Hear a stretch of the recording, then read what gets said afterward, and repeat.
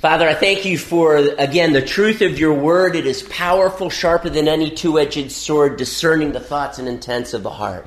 And I'm asking you, Lord, as we look into this very serious question, who is Jesus?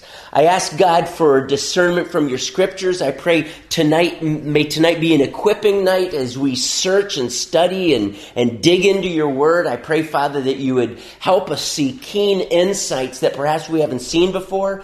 And God, that you would privilege us with the opportunity to share these truths with the world, to be able to point them to the Jesus who is both Savior and Lord, and fully capable of rescuing us, breaking the chains of bondage, setting us free, and allowing us to walk in intimate fellowship with our God and Savior. And I ask you, Lord, that you would speak to us by your Spirit tonight. Be our teacher, Spirit of God, we pray. In Jesus' name, amen. Sometime after 325 AD, a gentleman, 325 AD, a particular gentleman by the name of Arius came to a group, gathering of bishops in which the main topic of discussion was who is Jesus. Arius had been laying a groundwork of undermining the person of Jesus. He declared that Jesus was a created being, granted the first of God's creation, but he was most certainly not God. If you could attach that title to Jesus, he would say that Jesus was merely a God, if anything. But he denied the deity of Jesus Christ, that Jesus was just of a lesser being, and that then began to send out ripple effects throughout the Roman Empire for those who were Christians. And the bishops gathered together, hammered out what became known as the Nicene Creed, and declared that Jesus was both fully man and fully God.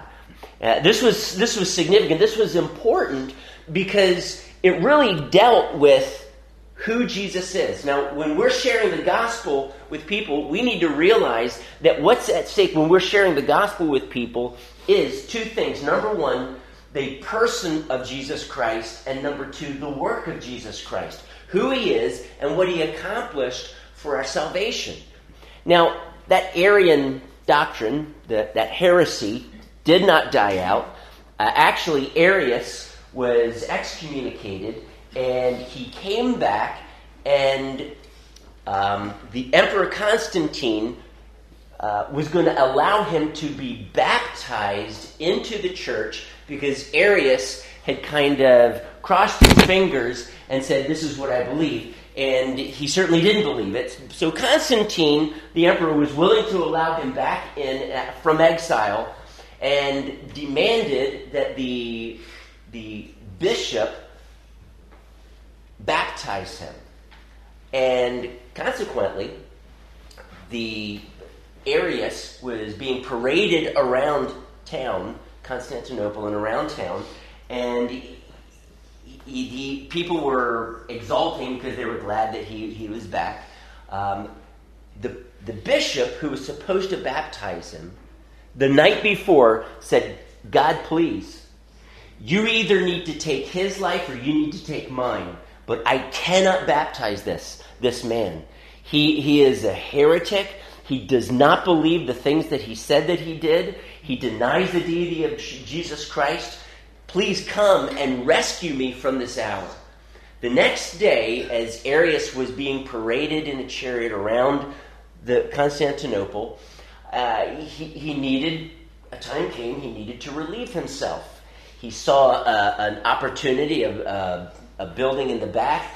He got out. He went to that facility, and he apparently was taking his time to the point of embarrassment of his supporters. And they went back there to check on him, and he was on the ground, and his intestines had come out. There was blood everywhere. His intestines had come out. Only later, more recently, do people suppose that he was poisoned. And may I suggest to you that the people of his day did not make those suggestions because they knew the poisons of their day and what they could do, and there was no poison out there that would make someone's intestines come out. the conclusion that Athanasius and his followers, who were completely for the Nicene Creed and the deity of Jesus Christ, they basically saw this as the judgment of God.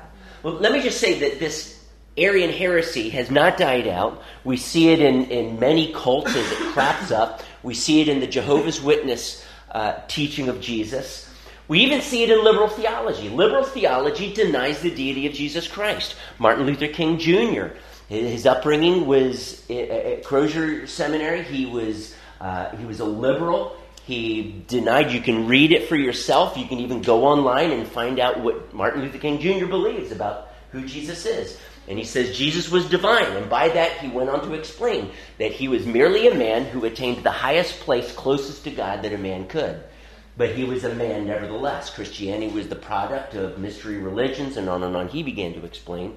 He was a man cut out of the fabric of liberal theology. Liberal theology is prevalent in our day, and they deny that Jesus is God come in the flesh. Dietrich Bonhoeffer, you've heard me talk about him, neo-orthodoxy, in which he is a liberal that speaks as a conservative. William Barclay, someone back in the 60s, very prominent. Martin Lloyd-Jones declared William Barclay to be the most dangerous man on earth. And he went on to explain that it's because even though he said he believed that Jesus in the Bible was God, and William Barclay, Dietrich Bonhoeffer, they believed that there were two types of history. There was religious history and there was secular history, factual history. You don't want to scrutinize the Bible under secular history. Did these things really happen? Because he would go, no, the flood didn't really happen. The creation is explained in Genesis 1 and 2. That didn't really happen. The fall didn't really happen. Jesus' miracles, they didn't really happen. But he would tell you, Dietrich Bonhoeffer, William Barclay, many of the others would say they believed the story.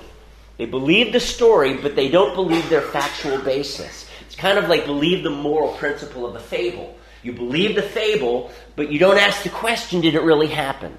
And we still have very prevalent today in neo-orthodoxy and in liberal theology, as these theologies kind of morph and twist and meld into other things, a denial of the personhood of Jesus Christ. This is central and it's crucial. And I want to give you six reasons why the deity of Jesus Christ is absolutely central, because we need to ask the question, what's the big deal? What's really at stake with whether Jesus is God or a created being or a man who attained the highest level of being like God that a man could attain? What really is at stake here? Number one, we need to realize that the atonement itself is at stake. Now, this right here is simply an introduction, but I want you to take notes. We still haven't come to these verses, John 1, 18, etc. But what's at stake, number one, is the atonement. I want you to think about this. If Jesus were merely man or a created being, he would be finite in nature.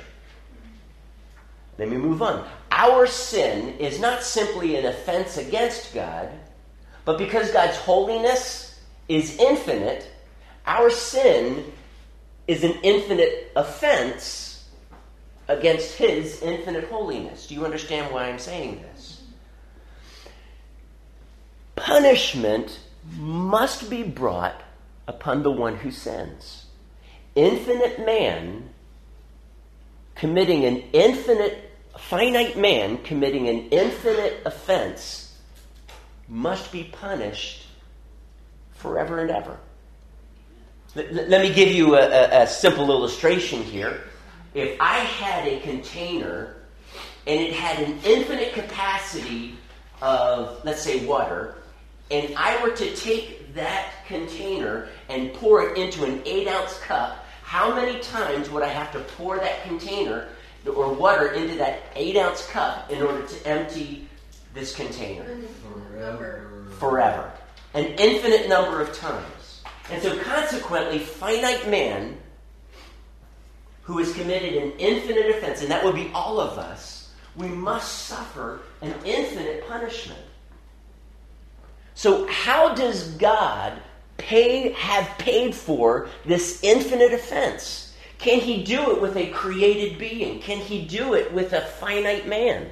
He can't. To balance this equation out, if you will, God himself, the infinite being, must become man, infinite man, if you will, in order to satisfy this equation. You must have an infinite container into which you pour the liquid from another infinite container. And the equation is satisfied. How much punishment, then, would need to be rendered upon us? The answer is 0. And so Jesus, the infinite man, suffered yours and mine infinite offense. Our infinite offense was placed upon him, and he suffered the infinite punishment of his Father and satisfied his wrath, if you will, satisfied this equation so that there is no punishment that comes our way. And for this reason, he declared on the cross, it is finished. So the deity of Jesus Christ, what's at stake here? Number one, the atonement is. Anything or anyone less than God could not suffer and pay for my sins, which are an infinite offense against an infinite holy God. So do you understand what I'm saying there? Number two, the creature can never share in God's infinite glory. And I touched on several passages, Isaiah 43:11, 42:8, 45:5, Jeremiah 10:6 and 7. Last week, we're not going to do that again. And it basically said, especially in Isaiah 43, that God will not share his glory with anyone. It is his and his alone.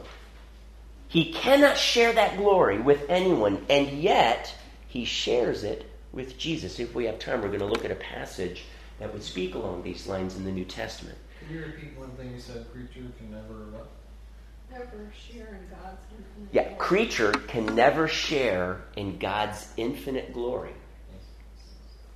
He declares that he cannot. If he could, then that creature would be exalted to God's status. Okay? And therefore, angels are not worshipped. Angels are not glorified. God does not share his glory with any angels, with man.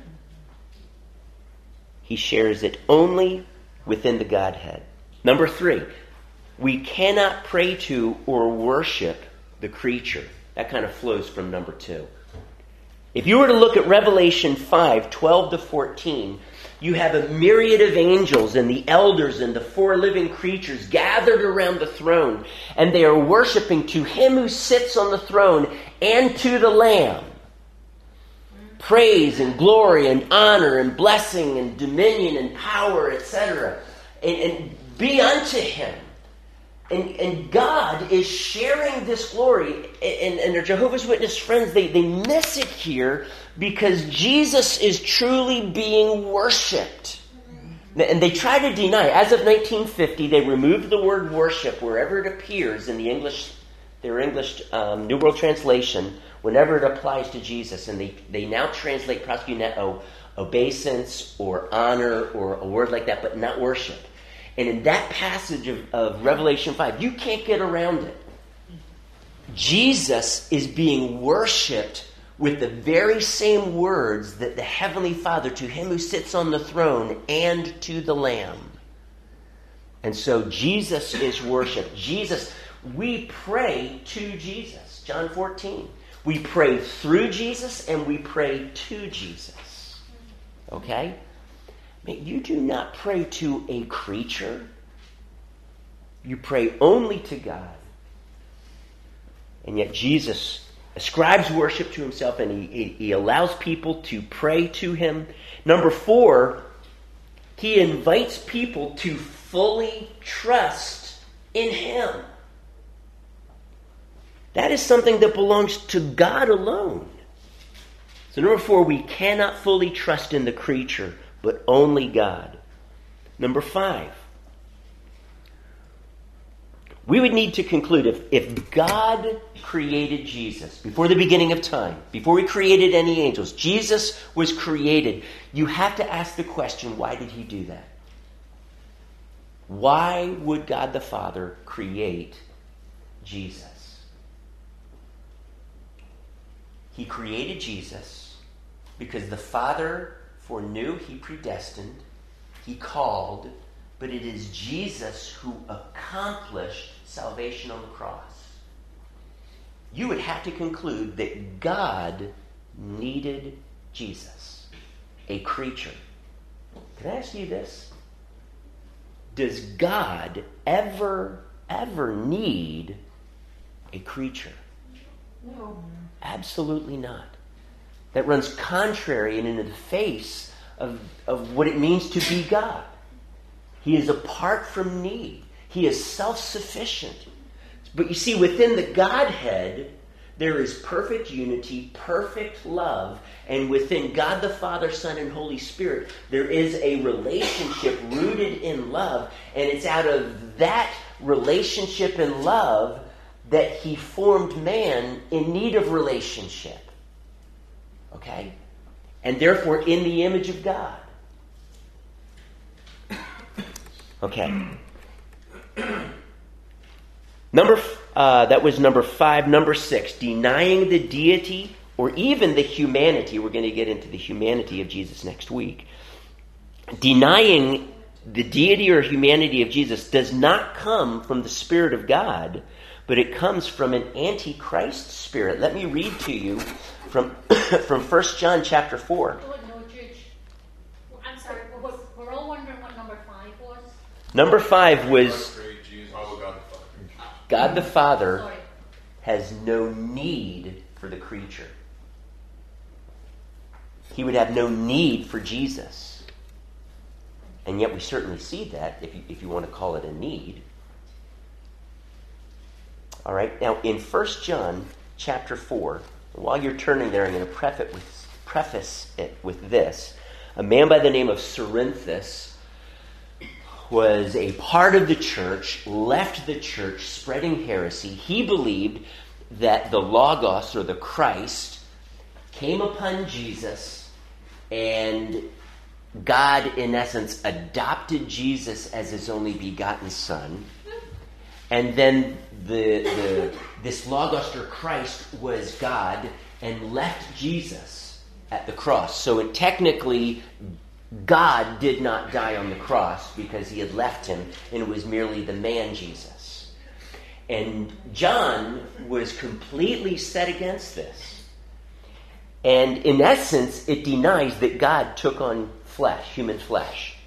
And he says in verse 1 of chapter 4, "Dear friends, do not believe every spirit, but test the spirits to see whether they are from God, because many false prophets have gone out into the world," Cerinthus being one of them.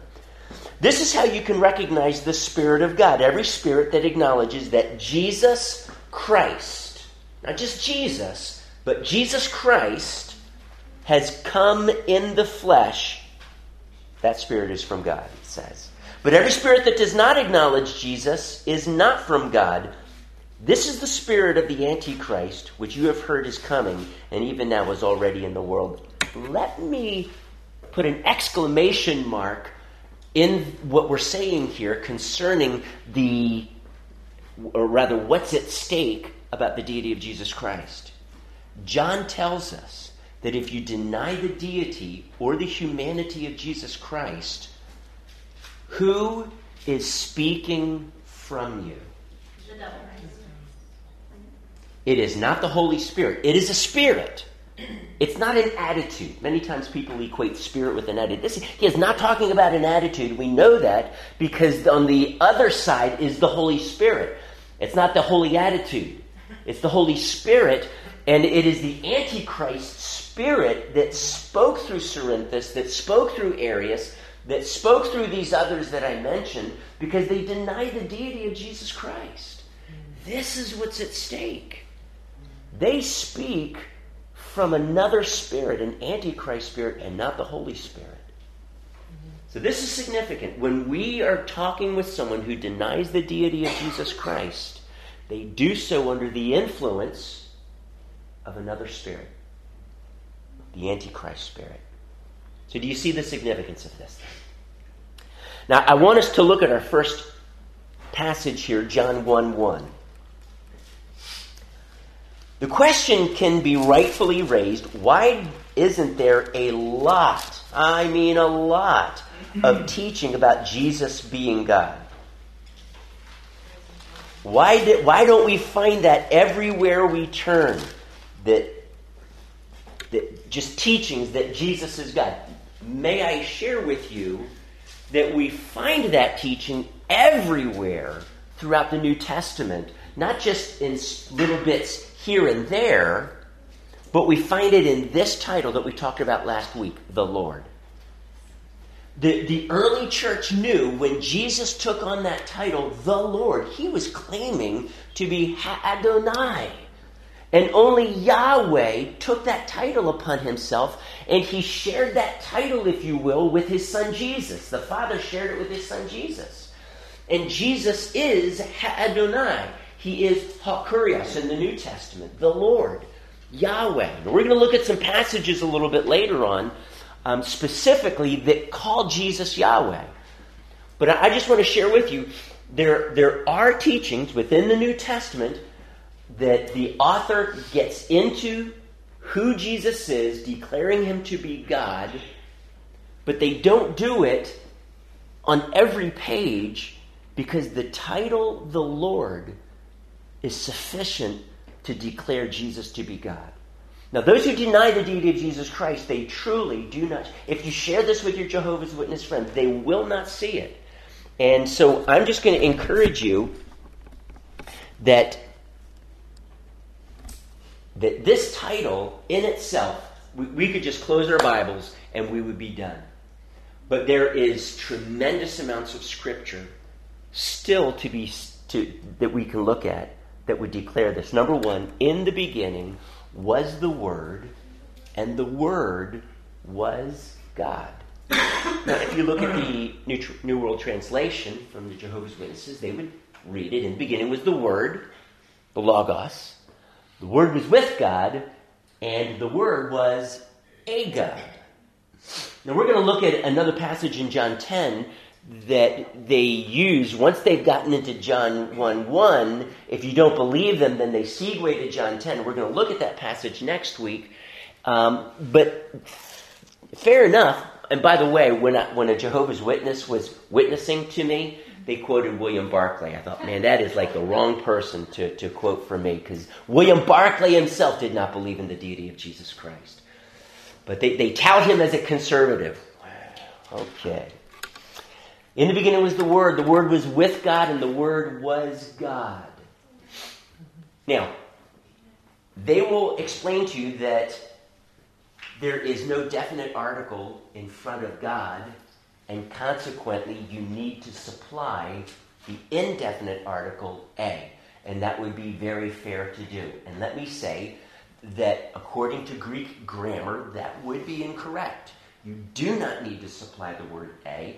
As a matter of fact, if they use the definite article in front of God, the Greek-speaking person would look at that sentence and say, this makes no sense. And I'm going to explain to you why. Because we have the word, actually, it is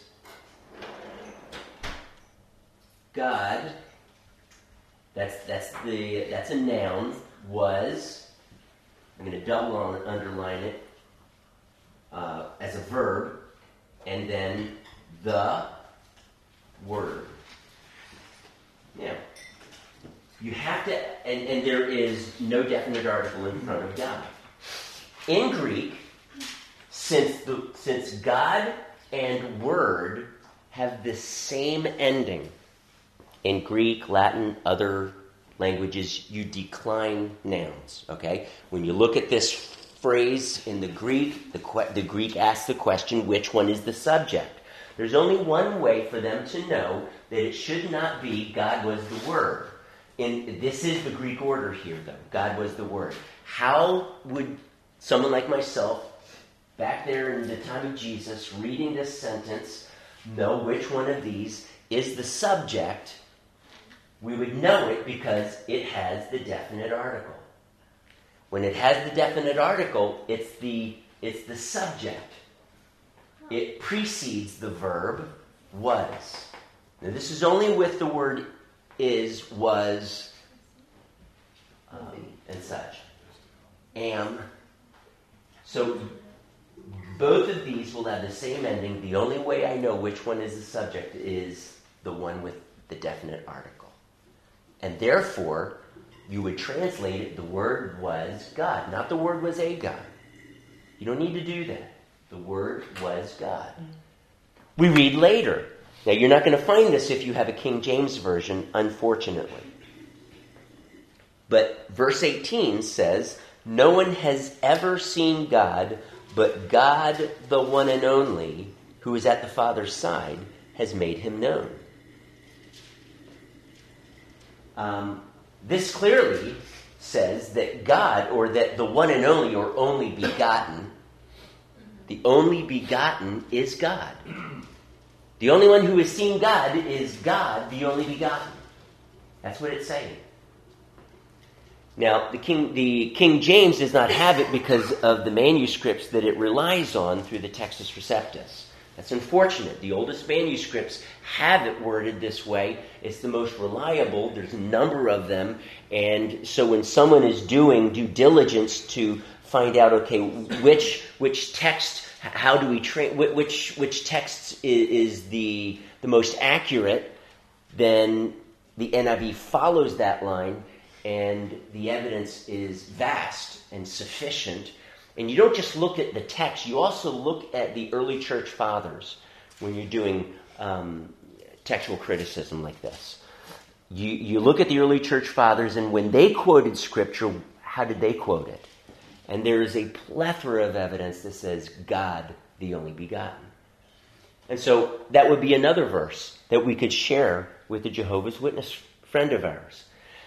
John 20:28. I'm not going to read this. I'm going to refer to it. Thomas was not present when Jesus first rose from the dead and appeared to his disciples in the upper room. And Jesus now appears a week later. Thomas is there, and Jesus appears to him, and he says, Thomas, stop doubting. Here, feel the nail scars in my hands. Thrust your hand in my side and believe. And Thomas' immediate response, it says, and speaking to Jesus, Thomas said, my Lord and my God.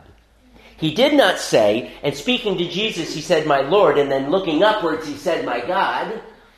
Or he wasn't just saying, my Lord and my God, as if it was some exclamation mark, just referring to God up in the heavens. He was speaking to Jesus, and in referring to Jesus, said to Jesus about Jesus, you are my Lord and you are my God.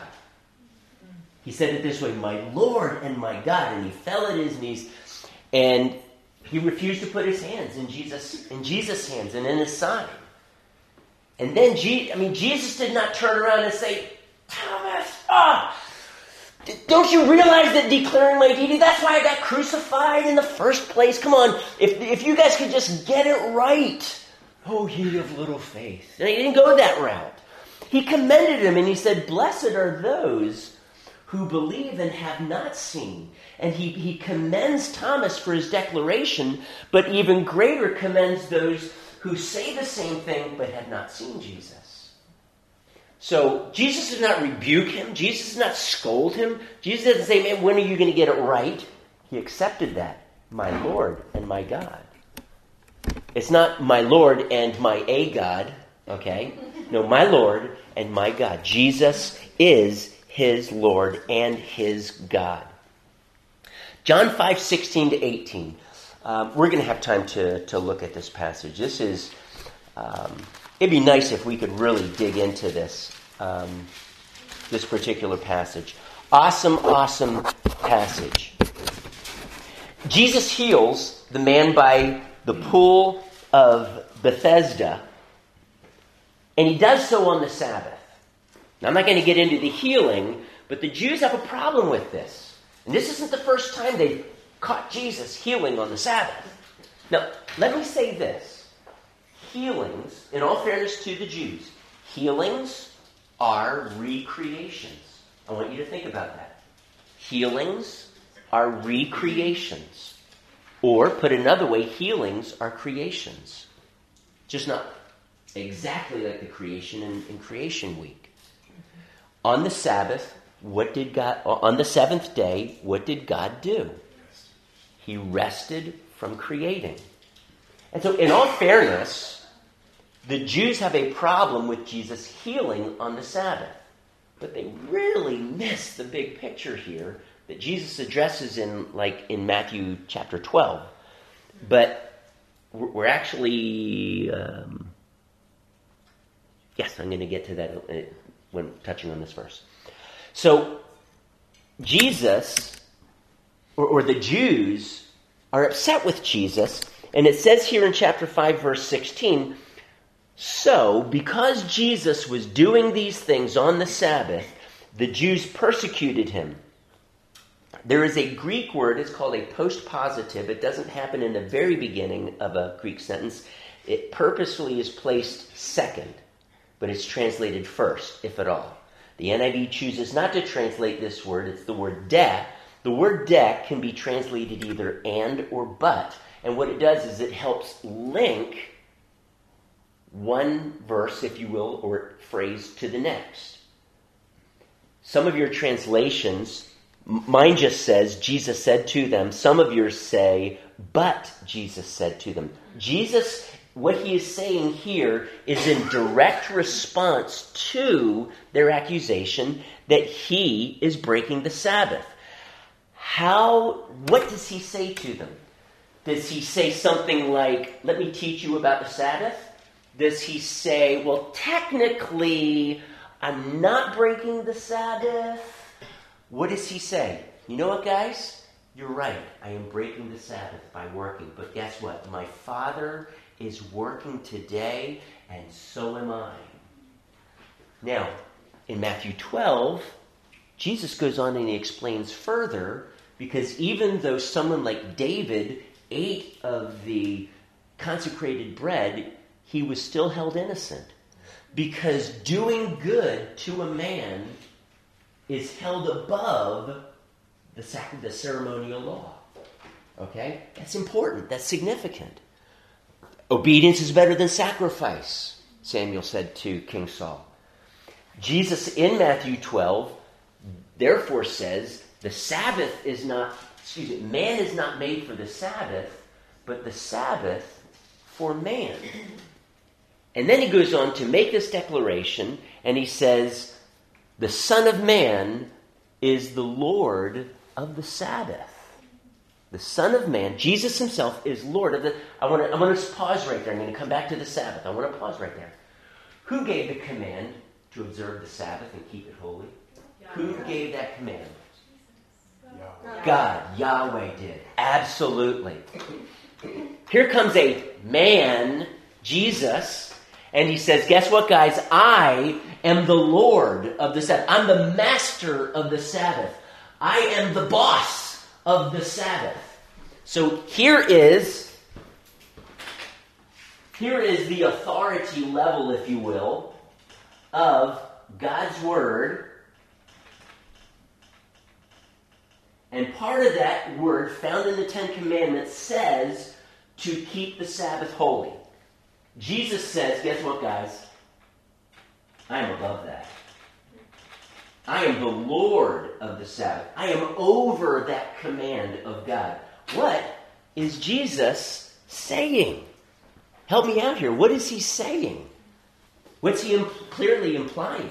He's on the same level as God. Yeah, he's God. Okay. Man, absolutely. The only one who can be above God's Word is God himself, because God's Word flows from God.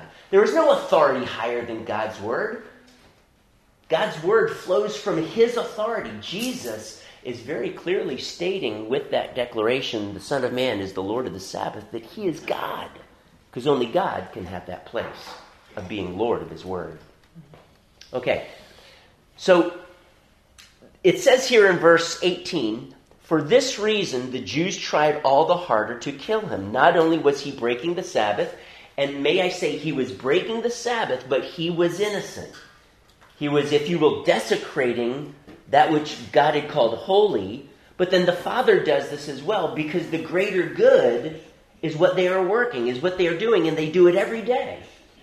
Now, do you understand what I'm saying? This does not make Jesus a sinner by breaking the Sabbath, because he goes on to say that if an oxen falls into a hole and you help it out, technically you're breaking the Sabbath, but there is a higher law at work here. There's a higher law above the ceremonial law, that's the moral law, and that is you have a responsibility, not only because it's yours, but maybe it's someone else's, but because you need to show kindness to this animal and help him out. So Jesus he doesn't defend himself here except simply to say, guess what? The Father is always working, and I am always working. Now, here's the reason why I am emphasizing that Jesus, in this way, now don't hear what I'm not saying. I'm not saying that Jesus sinned. Jesus broke the Sabbath technically, but so did David, so does anyone who helps an animal out of a pit. But they are innocent. The Jehovah's Witness will look at this passage and they will say, so you're trying to tell me that Jesus broke the Sabbath? That makes him a sinner? These are simply false accusations. It's a false accusation that Jesus broke the Sabbath, and it's a false accusation that he was making himself equal with God. So once they get rid of that accusation, Jesus breaking the Sabbath, it opens the door for them to say that it's also a false accusation to say that he was making himself equal with God. And he was not. He was making himself equal with God. May I add a little addendum onto that, however. In nature, Jesus was equal with God. This is what Philippians 2:5 tells us. Who being in the form of God did not consider equality with God something to be held on to, because he was equal with God. He released that and he emptied himself. Okay? So Jesus is equal in essence with God because he is God. However, he is not equal to the Father with regard to authority. There is a hierarchy. Jesus is the head of man, and God, that is God the Father, is the head of Christ. This concept of kephale is authority. And it does not necessarily mean greater or superior or greater in value or anything like this. I am called to be the head of my wife in my home. I am not superior to my wife. There's many ways in which my wife is superior to me, and I'll be quick to acknowledge that. But I am a human being, just as my wife is a human being, and because I'm her head does not make her inferior to me in value. So by Jesus saying that the Father's greater than I with regard to authority does not make him less in value or essence or, if you will, substance than the Father. He's just simply saying he is greater than I with regard to authority. The Father sent the Son. Okay? All right. I have a question. Yes. Quick one. Where do the Jehovah's Witnesses get the basis for their assertion that Jesus did not perform any miracles on the Sabbath or do anything like this on the Sabbath? Well, they would say that he did miracles on the Sabbath, but doing miracles on the Sabbath is not work. And I would contend, yes, it is. It is work. All right? And so that's how they would explain it away. Jesus wasn't really working. He was healing. That's different. The Jews got their theology mixed up, so Jesus was not technically breaking the Sabbath at all. The Pharisees were wrong in their assertion that he was working. Correct. Okay. All right. But then he goes on to say that, yes, I am working. You're right. I am working on the Sabbath, doing the greater good. But guess what? So is the Father. So I'm going to feel real comfortable here. Now, I want us to see something, because Jesus, again, there's another Greek word that is missing here, starting with verse 19. And in verse 19, the word therefore is in the Greek. It actually says, therefore Jesus gave them this answer. The reason why I'm stressing that is Jesus' answer is in response to these two accusations. Okay? He addresses both of these accusations in this next paragraph, which would be verses 19 through 23. It says this, Jesus gave them this answer, or therefore Jesus gave them this answer. I tell you the truth, the Son can do nothing by himself. He can only do whatever the Father, he can only do what he sees the Father doing, because whatever the Father does, the Son also does. Therefore, if the Father is always working, guess what the Son is going to do? He's going to always be working. He goes on, verse 20. For the Father loves the Son and shows him all he does. This is the type of relationship the Father and Son have. Yes, to your amazement, he will show him even greater things than these. For just as the Father raises the dead and gives them life, even so the Son gives life to whom he is pleased to give it. Now he's beginning to segue into this idea, because he called him my Father, he is making himself equal with God. Look what Jesus says here. The Father gave the Son, referring to himself, life.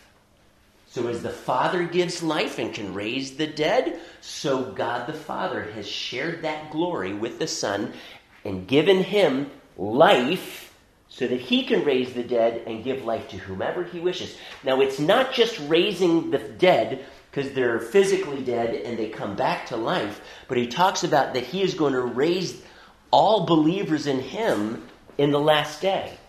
So the first thing he says is, guess what? The Father has shared this glory of raising the dead with the Son, and I do it to whomever I want. He goes on to say this also. Moreover, the Father judges no one. He has entrusted all judgment to the Son. The Father now shares this glory of judgment with the Son, and judgment also, Jesus comes, I'm not going to read it, but later, verses 28 through 30, Jesus is shown to be the judge. He says, the Father judges no one. I lost my place here. But has entrusted all judgment to the Son, that all may honor the Son just as they honor the Father. Look at that. Look at that. He gives life and he gives judgment to the Son and shares this glory with the Son so that everyone who honors the Father will, just as they honor the Father, honor the Son. The glory that we give to the Father, we give to the Son. Why? Because God has shared this with the Son. Because Jesus is God. So he who does not honor the Son does not honor the Father who sent him. Jesus is very clearly saying here, you know what, guys? You got it right. You got it right. I am doing just as my Father. He's working now, and so am I. And you also got it right that I am declaring myself equal with God, because the Father has shared with me both life and judgment, and you are required to honor me exactly as you honor the Father. So he does address that. Okay? So we're beginning to see something of serious significance unfold here with regard to who Jesus is. And that was the question that he asked his disciples. Who do men say that I am? Some say you're Jeremiah, some of you say you're another one of the prophets, some say you're John the Baptist raised from the dead. And then Jesus says, but who do you say that I am?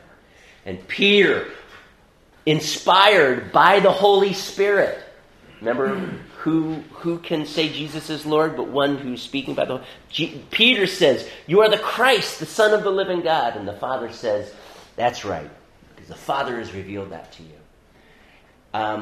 So this is crucial. John is sharing with us that Jesus right here is declaring himself to be equal with the Father. All right. Let's look at 2 Peter 1:1.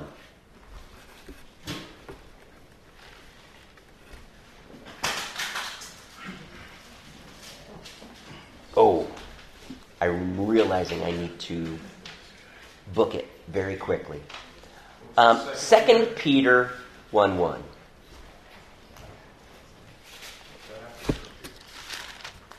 Now, I hope you're taking good notes because I think you're going to find all of these scripture passages, and there are more, by the way, church. There are more. We could talk about the character qualities that Jesus possesses, and yeah, we are going to be talking about that next week, Jesus' attributes. We could talk about a number of other verses, but these are excellent to be able to share with a Jehovah's Witness friend or anyone who would deny the deity of Christ. Embrace the scriptures, but deny the deity of Jesus Christ. 2 Peter 1:1. Simon Peter, a servant and apostle of Jesus Christ, to those who through the righteousness of our God and Savior Jesus Christ have received a faith as precious as ours. It says right here, to those who through the righteousness of our God and Savior Jesus Christ. Now, some translations say of our God and of our Savior Jesus Christ, trying to treat them as two separate people. There's God, and then there's Jesus. The problem, though, is that there is one definite article here. It comes before God, and God, Savior, Jesus, and Christ all have the same Greek ending. They all modify one another. There are not two definite articles. If you were to skip down to verse 2, it says, grace and peace be yours in abundance through the knowledge of God and of Jesus our Lord. There are two definite articles there, and therefore there are two people that he is referring to. Just not in verse 1. God and Savior modified Jesus Christ in verse 1. Our God and Savior. Not two people, one person. Jesus, who is both God and Savior. Okay? One definite article. In verse 2, he uses two definite articles and therefore is referring to God the Father and God the Son. All right? John 8:58.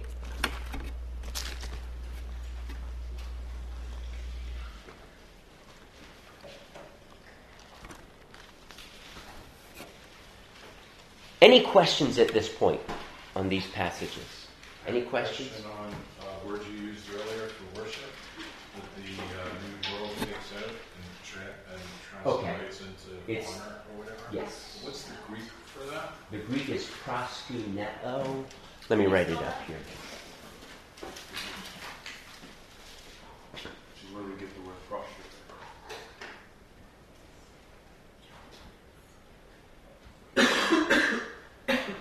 Proskuneo. It means to lay prostrate before or bow, and so many times, and it is translated that way in the New Testament, but it also means to worship. And so the New World Translation from the Jehovah's Witnesses will take this word and whenever it's used to refer to Jesus, will translate it bow down or honor or do obeisance. But they won't translate it worship because worship is to be given only to God. That's the first and second commandment. Thank you. Rachel? So, can you explain the Greek?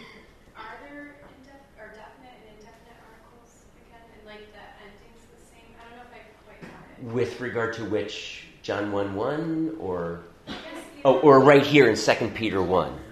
I guess either one because you're Okay. showing how Jesus and God have the same ending, right? Yes. Okay. Just like in Spanish, if you were to give an adjective and a noun together, the adjective and the noun have the same ending. If it's a masculine noun, it takes a masculine adjective. That's the way it is in Greek. And so if you have the word the, which would be unlike Spanish, but the word the modifies the noun, the word. It would be ha in the nominative, logos in the nominative. Okay, so it takes the same ending, is all I'm saying there. The definite article is the word the indefinite article is the word a. Definite because it's referring to one specific one, okay? The man. Not just a man, could be any, but the man, for example. There is one definite article here in 2 Peter 1:1, and that that sets up this phrase, our God and Savior, Jesus Christ. It's inaccurate to translate it, our God and our Savior, because there's only one our in that phrase. And it's in the beginning, and though it carries over to Savior, in English we don't translate it our God and our Savior, because that gives the impression that we're talking about two different people. But our God and Savior, they all have the same ending. There's only one definite article. There's only one word, our, and therefore they modify Jesus Christ. So Peter is saying that Jesus Christ is God, our God and Savior. In verse 2, there are two definite articles and two ours, and so he translates it our God and our Savior, or our Lord. I don't have the text in front of me now. And so there's two definite articles, two ours, and so consequently it's two different people, God the Father and God the Son. All right, or the Son. All right. Yeah, I understood that. Okay. All right. Now we come to John chapter 8, and Jesus is referring to Abraham, and he says in verse 56, your father Abraham rejoiced at the thought of seeing my day. He saw it and was glad. He prophetically saw it. And they go into, you are not yet 50 years old, the Jews said to him, and you have seen Abraham? Whoa, wait, let me tell you more. Jesus goes on. He says, I tell you the truth. That's my translation of I tell you the truth. Let me tell you the truth, Jesus answered. Before Abraham was born, I am. Before Abraham... Wait. Man, Jesus, he really did not do too well in his grammar classes growing up. Jesus, back the truck up. What you meant to say was, before Abraham was born, I was. Right? Before Abraham was born, I was. Meaning I was born before Abraham. That would really get him into some trouble with regard to the Jews here, because that would only emphasize the fact that you're not even 50 years old and you're trying to say you were born before Abraham. I don't think so. And so he doesn't want to say that he was born before Abraham. He doesn't even use the word born. He says, before Abraham was born, I was? I am. Why would he say I am? Because it's for all eternity. Okay. He's the all-existing one. Okay. That's the way God addresses himself in the Old Testament. And how is that, Scott? I am. Yeah, I am. The I am. That's the way. I think that's the way. The first instance of him actually saying who he is. Yes. In the Old Testament. In Exodus 3, he declares himself to be the I am. In the Greek, it's ego eimi. And so Jesus is taking this I am, and he is inserting it here, if I can word it that way, and it's really awkward. Before Abraham was born, I am. Come on, get your grammar right. Or maybe he's trying to say something here, and he wants us to feel the awkwardness of it, because he's saying before Abraham was, I want you to know I have always existed. Whoa. Before Abraham was born, I always am. I am the all-existing one. I am Yahweh. And that's truly, he's taking on that title of the I am. Now, skip over to chapter 18. We see this play out in a slightly different way.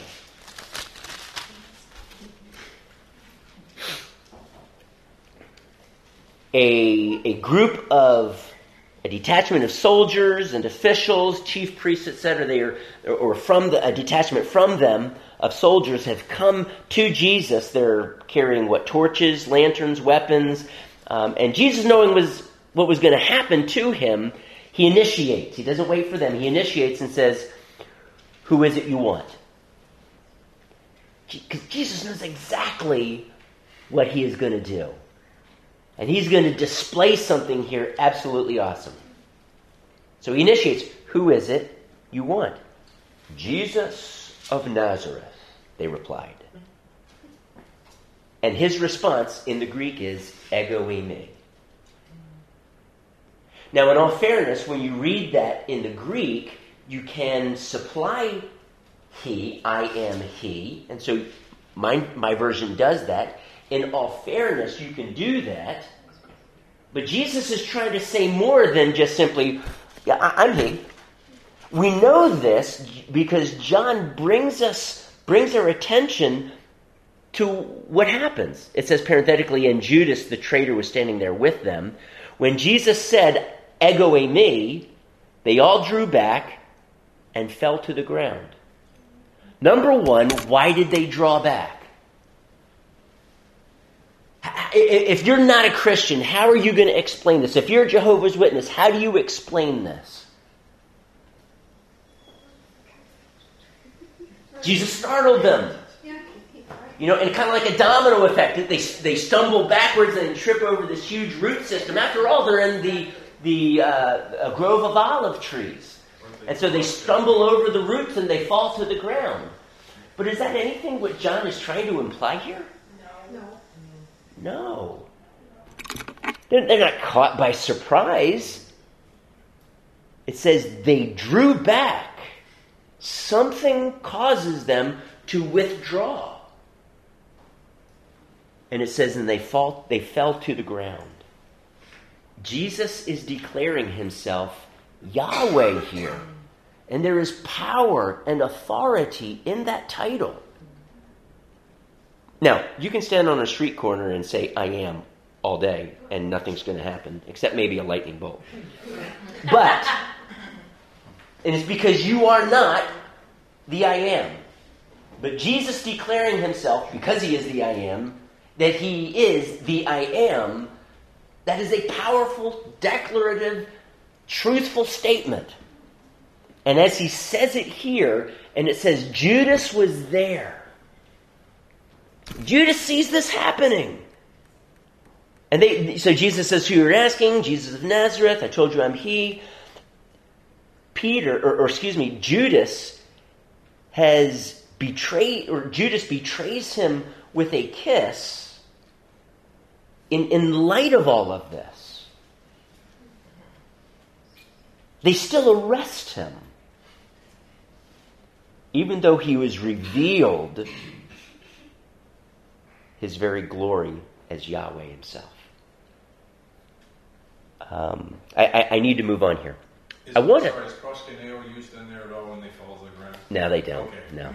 Just want to make sure. No, because I would put it this way: they were slain in the spirit. That's kind of a typical phrase that's used in our day. But the power and the presence of God is so strongly manifested, their strength leaves them and they fall to the ground. Okay? And you see that happen numerous times in Scripture, Old Testament and New Testament, in which the very presence of the glory of God causes them to fall down. Now, I need to move on, and I want you to turn now to the left, John chapter 12.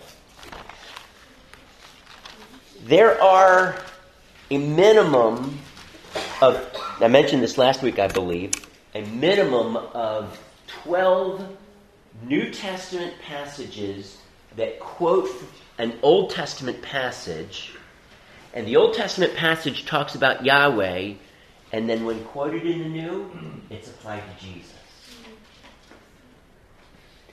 And I brought this up talking about the title, the Lord, because that title again reveals who Jesus truly is. And we looked at Romans 10, so we're not going to do that, though it's listed here for you. Number 12. No, is it number 12 for you? What is it? It's 12. It is 12, okay. Because I edited this later. Anyways, I want us to look at John 12. In John 12, twice he quotes from Isaiah.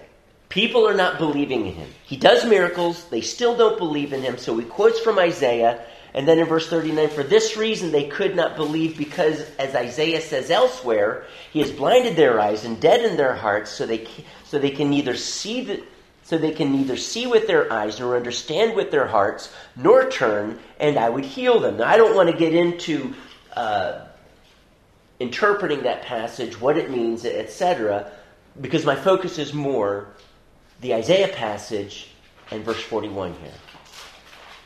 Isaiah said this because he saw Jesus' glory and spoke about him. Now, Jehovah's Witness friends would say, wait a second, the word Jesus is not in the Greek there. It literally reads, he saw his glory and spoke about him. My question is, who is him then? Look at your context. Look at the next verse, in fact. Who is him?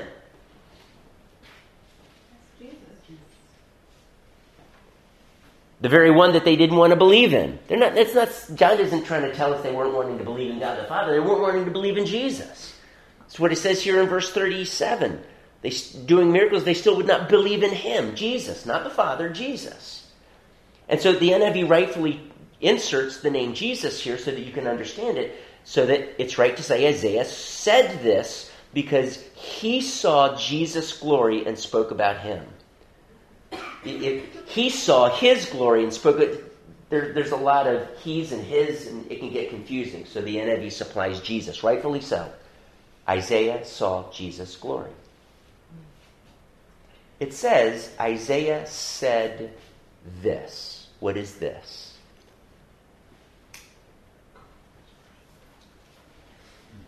Look at the passage there. What is this? Isaiah said this.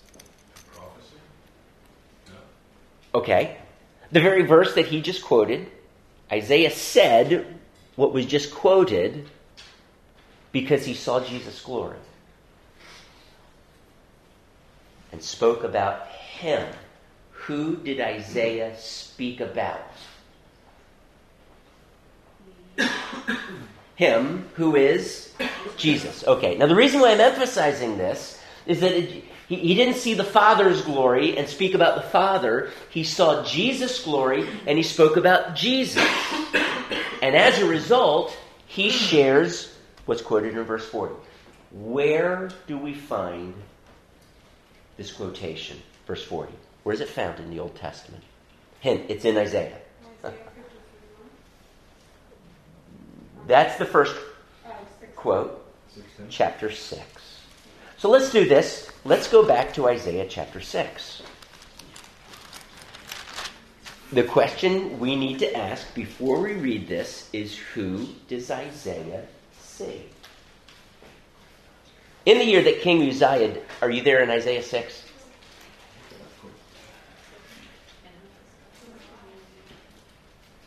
Okay, Isaiah 6 follows Isaiah 5, just so that, yeah. It says, in the year that King Uzziah died, I saw the Lord, Ha-Adonai, seated on a throne, high and exalted, and the train of his robe filled the temple. It's a vision of Ha-Adonai in the temple. So who does Isaiah see? The Lord, Ha-Adonai. Where is the Lord? In the temple. This is a vision, no doubt. I don't know if Isaiah is in the temple there, but he sees a vision, and it may be not just the Lord. Anyways, he sees the Lord, Adonai, in the temple. Let's go on. It says, above him, in this temple, vision, above the Lord were seraphs, each with 6 wings. 2 wings covered their faces, with 2 wings they covered their feet, with 2 wings they were flying. And they were calling to one another, Holy, holy is Yahweh Almighty. The whole earth is full of his glory. Okay, curious, why are they singing about Yahweh Almighty? Could it be because this is who Isaiah sees? Ha-Adonai. Good, fair enough question. Let's move on. At the sound of their voices, the doorposts and thresholds shook, and the temple was filled with smoke. Woe to me, I cried. So this is Isaiah, having seen this vision. His response to this vision is, woe to me, I am ruined, for I am a man of unclean lips. I live among a people of unclean lips, and my eyes have seen the King, Yahweh Almighty. Who does Isaiah see? He sees Yahweh Almighty. John tells us that Isaiah saw Jesus. Is there some sort of contradiction here? What's your conclusion? They're the same. Yahweh Almighty is Jesus. Jesus is Yahweh Almighty. Pastor Mike, does it say Yahweh Almighty in the NIV? Well, it translates it Lord, Right. but I'm saying that yes, because it's all caps, L-O-R-D, all caps, that's Yahweh. That's the covenantal name Yahweh. So whenever you come across capital L, small O-R-D, that's Adonai. Whenever you come across all caps, L-O-R-D, that's the covenantal name Yahweh. And that's what's used here, Yahweh Almighty. Okay. Any questions on that particular text there? All right. How you? I'm trying to figure out how there's an assumption that he's not just talking about God himself, and that there's Jesus is in there. I'm not seeing that. How can I see that? If you just go with Isaiah 6, Right. answer this question. Who does Isaiah see?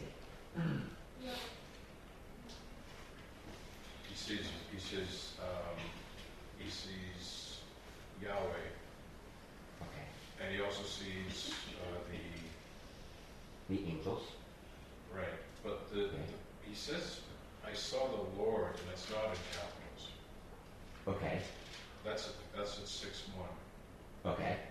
He sees the Lord. The Lord is the focus here. His train fills the temple. The angels are worshiping. Holy, holy is Yahweh Almighty. Is he referring to someone else? He's referring to the one whose train fills the temple. Because Isaiah says, I'm ruined, for my eyes have seen the King, Yahweh Almighty. The Lord whose train fills the temple is Yahweh Almighty. He is the King. Isaiah sees him, and he is filled with fear. I am ruined, an unholy man in the presence of an all-holy God. And then it goes on to talk about how the angel takes a coal and purses it against his lips to purify him, his speech, that is. This is Isaiah's commissioning, and then the people need to know who will go for me. And Isaiah says, send me. So this is trying to figure out a connection between this and okay. John saying that Isaiah has seen. So what does it say in verse 41? Of John? Whose glory does Isaiah see? According to Isaiah 6, whose glory does Isaiah see? The Lord Almighty. Yahweh Almighty. That's what Isaiah sees. He sees the glory of Yahweh Almighty. He doesn't see the glory of the angels. It's just Yahweh Almighty and the angels. And it's not the angels that he's overcome by. He's saying, I am ruined because he has beheld the glory. God's glory will fill the earth. He's right there, and he's beholding the glory of the King, Yahweh Almighty. However, John tells us that Isaiah saw Jesus' glory. Now, he doesn't say Yahweh Almighty's glory. So what we need to do is we need to take those texts and wed them. Isaiah says he saw the glory of Yahweh Almighty. John says he saw the glory of Jesus. So who is Jesus? He is Yahweh Almighty. Okay? Mike, I think what's probably confusing is that we didn't read the entire Isaiah 6, which the actual prophecy is word for word. It talks about keep on hearing, do not understand. Keep on seeing. Oh, okay. All right. Thank you. That's Yes. throwing them off. That is that passage that's quoted in John 12 is quoted here in verse 9. All right? 10, excuse me. Isaiah 6? Isaiah 6:10 Verse 9. is the passage when it says Isaiah said this because he saw Jesus' glory. This is referring to Isaiah 6:10. That's why I'm having us turn to Isaiah 6. Because Isaiah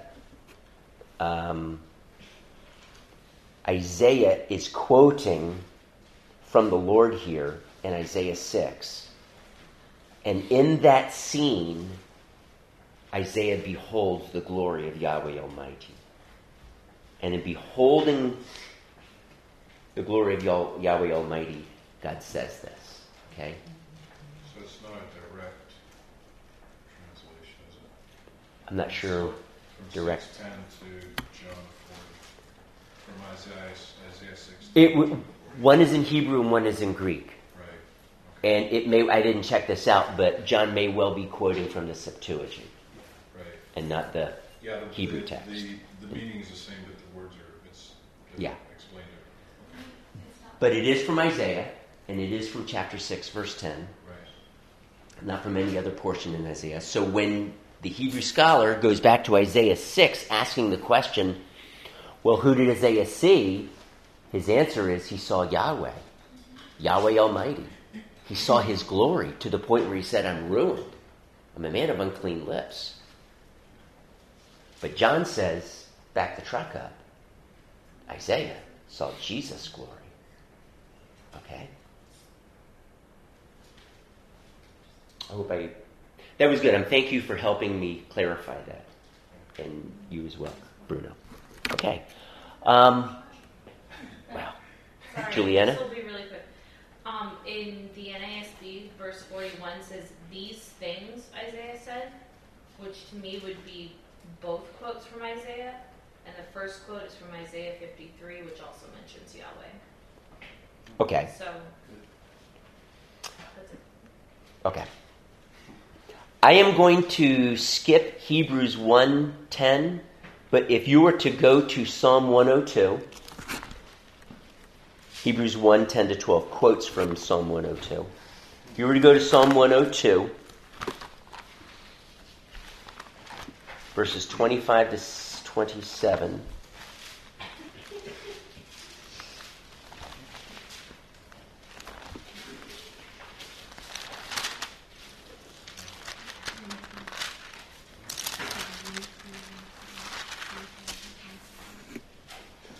I want to help you find who this you is.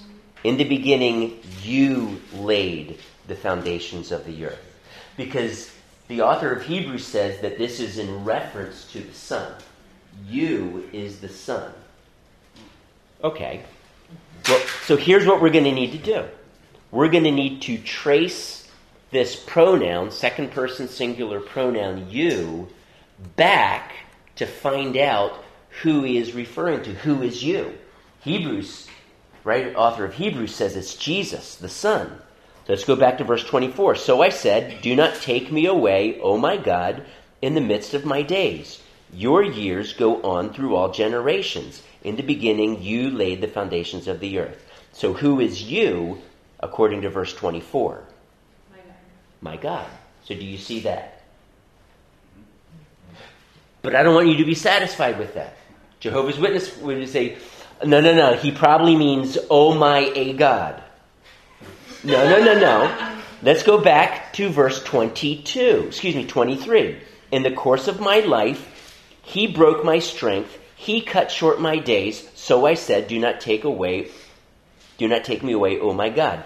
He broke and he cut short my days refers to, oh my God. Okay, we need to go back one more verse to find out who he's talking about. I'm actually going to go back two so it flows better. So the name of Yahweh will be declared in Zion and his praise in Jerusalem when the peoples and the kingdoms assemble to worship Yahweh. In the course of my life, he broke my strength. Who is he? Yahweh. Yahweh. And so as you do that, as you're sharing with the Jehovah's Witness friends, you trace these pronouns and my God back to he, and then finally in verse 22, it is Yahweh. You, in verse 25, that refers to the Son, the author of Hebrews says that's the Son. When you go back to the text, it's Yahweh. I want to conclude with this. Ephesians 4. And I shouldn't go over, but maybe a minute or two. Ephesians 4.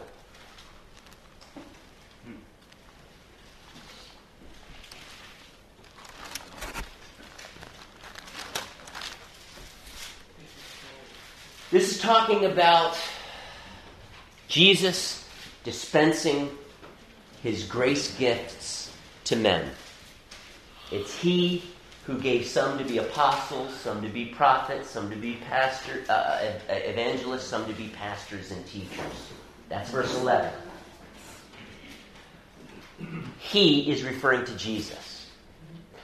Let's back it up a little bit to verse 7.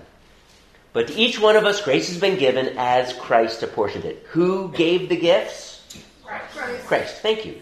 Did the Father, according to this verse, give the gifts? Not according to this verse. Christ did. Okay, fair enough.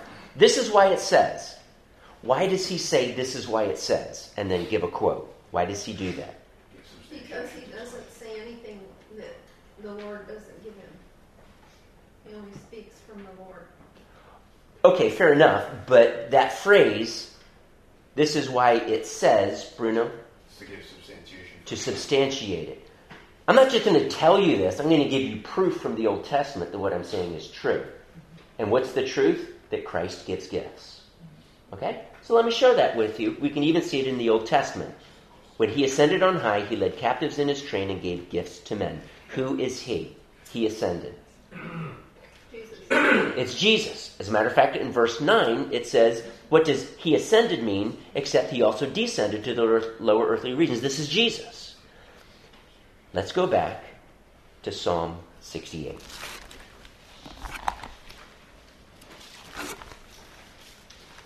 Paul is telling us very clearly, this passage, he refers to Jesus. Psalm 68.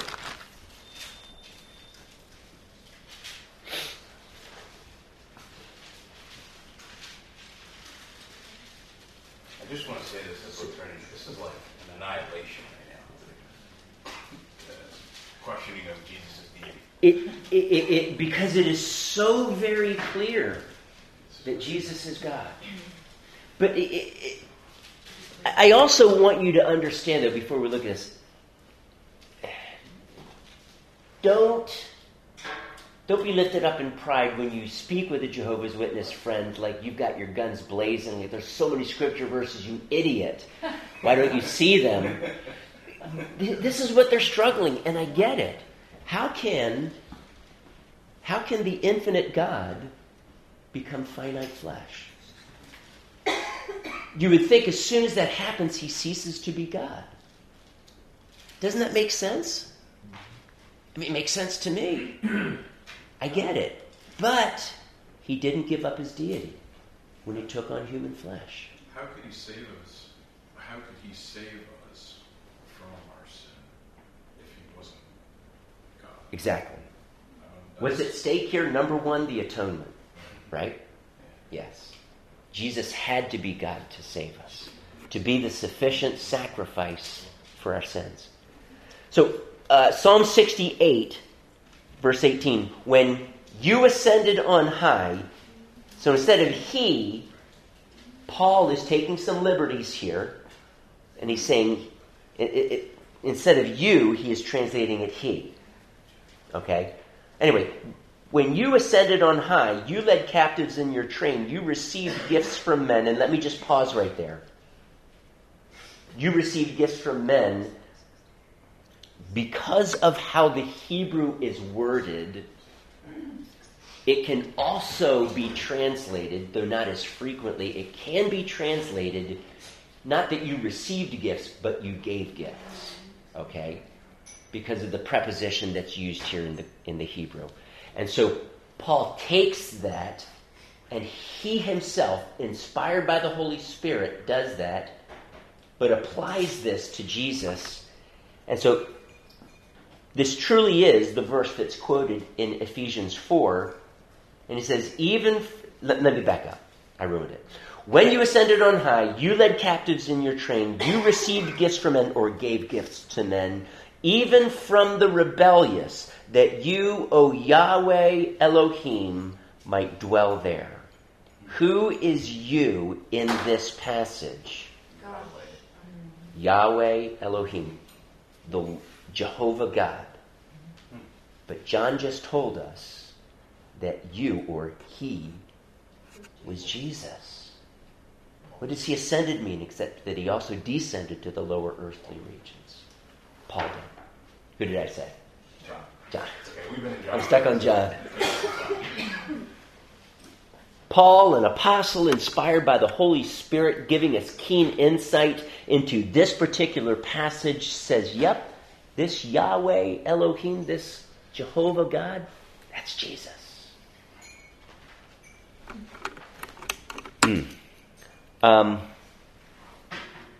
I've pretty much covered those last two there.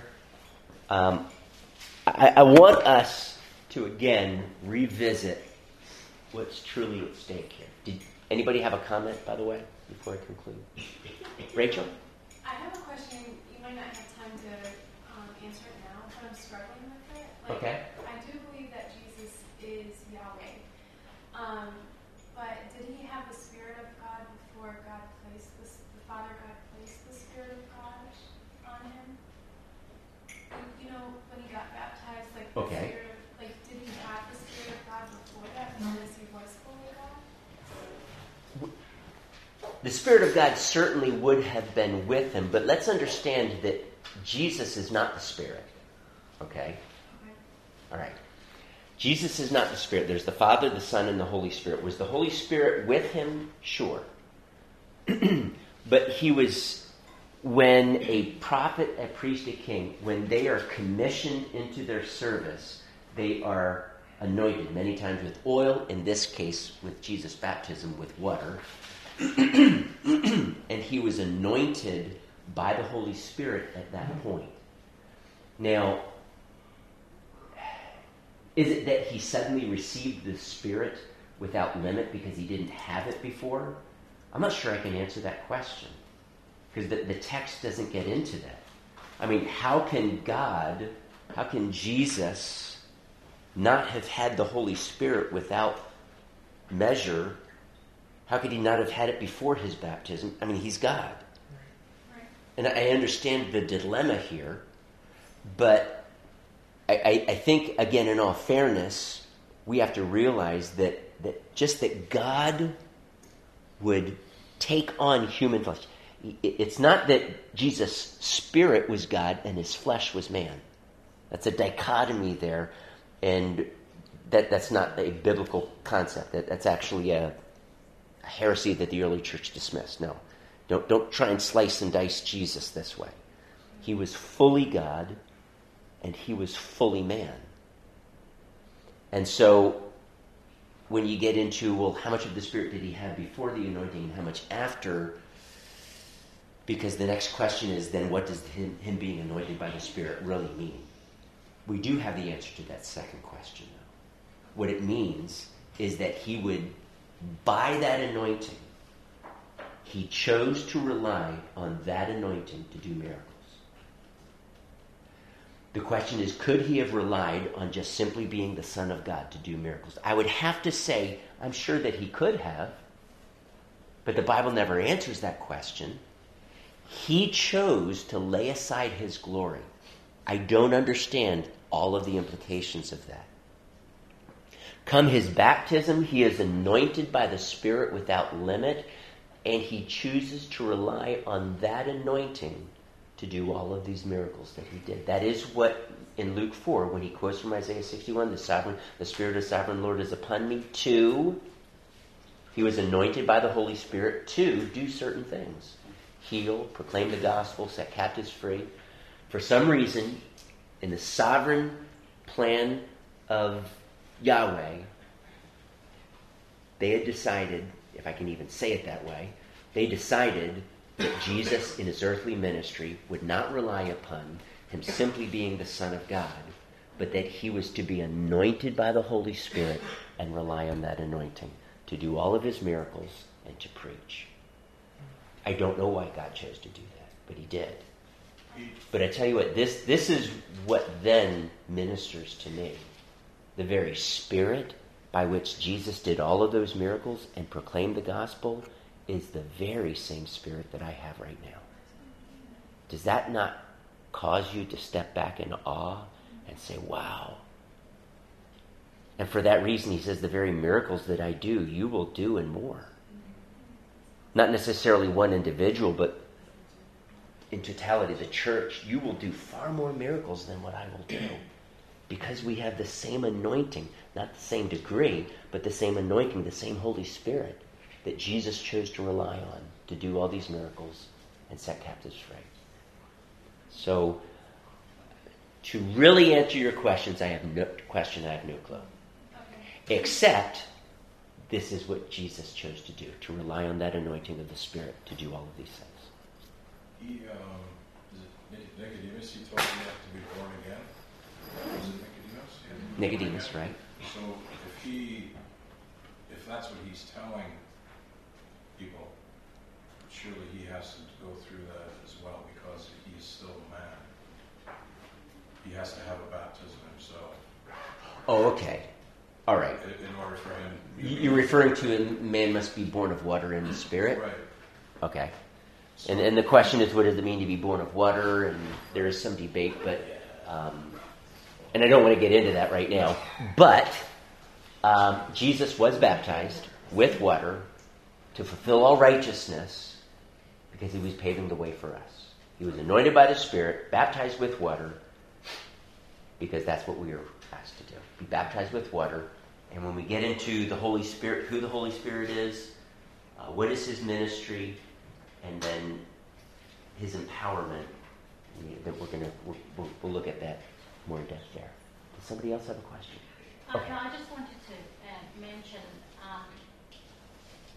we're talking about him being baptized later on and preaching, but he was preaching when he was 12 in the temple. So, in all fairness to that, Jesus was really asking questions.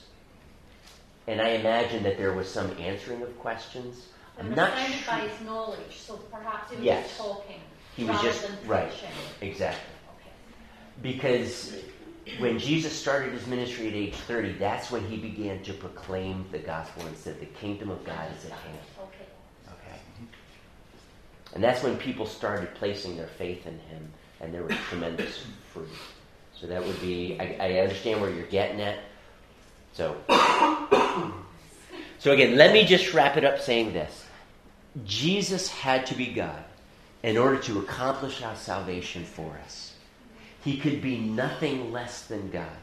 It would be an incomplete sacrifice.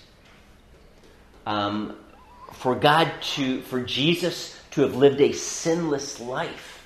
For Jesus, you could just go through his entire ministry, to have the Spirit without limit, to be able to do all the things and say all the things he did, to be able to walk in the attributes perfectly as God did, to be able to be the perfect representation of God the Father, as Hebrews 1 says, and he says in John 14, if you've seen me, you've seen the Father. But what man can say that?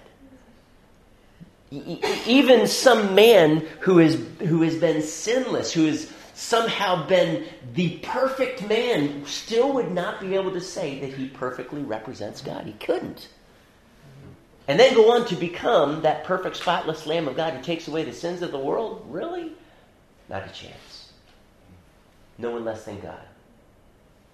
Come in the flesh, we'll get into that next week, could ever suffice in being our Savior. Let me close in prayer. Father, I just thank you so much that you loved us to the extent that you were willing to give your only begotten Son, Jesus. And that his sacrifice on the cross was completely adequate, sufficient. He cried out on the cross, "It is finished." Jesus, you are our Savior. You are fully powerful enough by what you've accomplished for us to rescue us from our sins. And I thank you, Jesus, God, that you were willing to limit yourself for those 30-some years with this frail human flesh. What a burden. It is inconceivable to think of God willing to be encumbered by this thing called the flesh. And yet you were willing. You set aside your glory, and you emptied yourself. We'll never know what that really means because we don't know what it's like to be God. But Jesus, thank you that you humbled yourself in becoming man. And you even humbled yourself to the point of dying a death under false accusation. That is love. Jesus, thank you. Thank you that, Jesus, that you loved us. And you love us today that much. For God so loved the world, he gave. Thank you, Jesus. In your name we pray.